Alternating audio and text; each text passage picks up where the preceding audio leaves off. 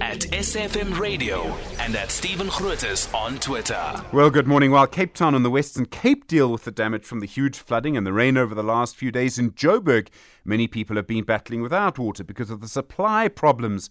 Well, blamed on Rand Water. I say blamed on Rand Water. You know the arguments there are in this space. As I understand it, national government controls the amount of water Rand Water can take from the Vaal Dam. It does that so that we have enough water left in the Vaal Dam for long droughts. Rand Water then says it supplies municipalities like Joburg or Ekurhuleni. The councils, it says, have been taking too much water and it restricts the councils. And that means the council's reservoirs dry up, meaning if you're in Gauteng, you may not have had enough water. The system is a bit more complicated than that, but that's my general understanding. Last week, the DA's Gauteng leader, their premier candidate, Solium Samanga, said the CEO of Rand Water, Sipho Masai, should resign or be fired.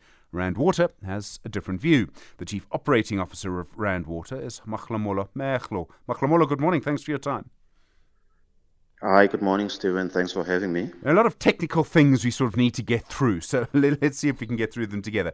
First, as things stand right now, are you supplying the full amount of water you can supply to the councils in Gauteng? Yes, Stephen. Rand Water is supplying the full capacity. In fact, you would remember that we have launched an additional 150 million liters per day at our Systems 5. So it's actually beyond our full capacity if you consider that we have now added more water. And your general take on the value chain, Stephen, you are absolutely correct.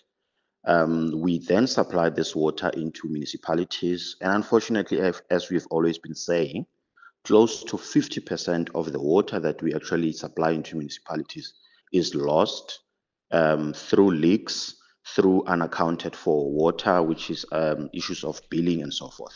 Okay, I'm going to come back to that in a moment. Let's just I'm trying to get through it all in the same way. Okay, so then you say you have more capacity. You actually have more storage capacity this year than you did this time last year, for example. That's right. You've got this, what's it called, the largest untensioned dam in Africa. That's correct, Stephen. So not only do we have additional storage, which is the 210 million liter reservoir that we launched this year as well, we've also added production capacity at our production facility. So both of them go hand in hand. You produce water, you then store it. So we've had it on both fronts. Okay. So Mahlomola, what happened this year happened almost exactly in the same way. I mean, almost down to the same language in the press release last year, right? It was 2 weeks later last year. It was the first week of October last year. This time it was the sort of third week of September. With all of that, why did exactly the same thing happen? Well, you're absolutely right, Stephen, and that's why this whole thing is so disheartening. Because last year, we actually anticipated and we sat down with our metros because we know during the hot periods, the consumption will rise. And when we talk about consumption, remember, there is that 50%, close to 50% losses in that consumption. So we then sat down and said, let's come up with a plan. We know we're going into a summer period. How do we reduce that consumption? Specifically, how do we begin to plug the leaks and actually restore some of the water? You know, we came up with plans. It seemed to have worked for a better part of the season. But the beginning of July, around the 17th of July, we noticed that, consumption is shooting up again. We called our colleagues in the metros. We sat down again. We said, look, consumption is growing and it's growing very fast. What can we do? How do we arrest this consumption? And unfortunately, we were not able to arrest that consumption. Okay, so the reservoirs, which were not run by you, but run by Joburg, for example, ran dry because people were using too much water. Look, it's not people using too much water, and I think I need to correct this because we are sort of getting this message confused somehow, Stephen. When we talk about consumption, in that consumption, a lot of water is actually lost, right? So when you get into a hot period where now there is suddenly added consumption when people start to dress their lawn and irrigate, when people start to fill their swimming pool, you can imagine what that does to already an existential problem of high losses in the system. So when we talk about consumption, we're not necessarily referring to people consuming a lot more. It's just an impact of an existential problem that adds to the issues of a lot of water that is actually lost in the system. Okay, so let's come to that. You talk about the amount of water lost now. This happens in all systems. So water lost through leaks or somewhere, and you call it non-revenue water. I think that's the right phrase. And around the world, I think the best systems will lose around 15% of their water. Okay, we're talking about a very rich country there. I've seen some councils, I've heard some councils in South Africa lose up to 60% of their water. The figure in Gauteng, there's a quote, I think from Rand Water, that suggests Gauteng, the figure's around 42%. So 42% of the water that you, as Rand Water, supply to councils is lost. Is that the figure you run on, 42%? That's absolutely correct, Stephen. And you're also right. We do have a municipality in our area of operation that loses up to 60% of the water that we produce and send to them. And yes, in Gauteng, those are the figures that we're looking at. Okay, you believe that figure could, we all believe it should be a lot lower. That would be a huge amount of infrastructure spent, right, on pipes and things like that. And there are water leaks all over the place.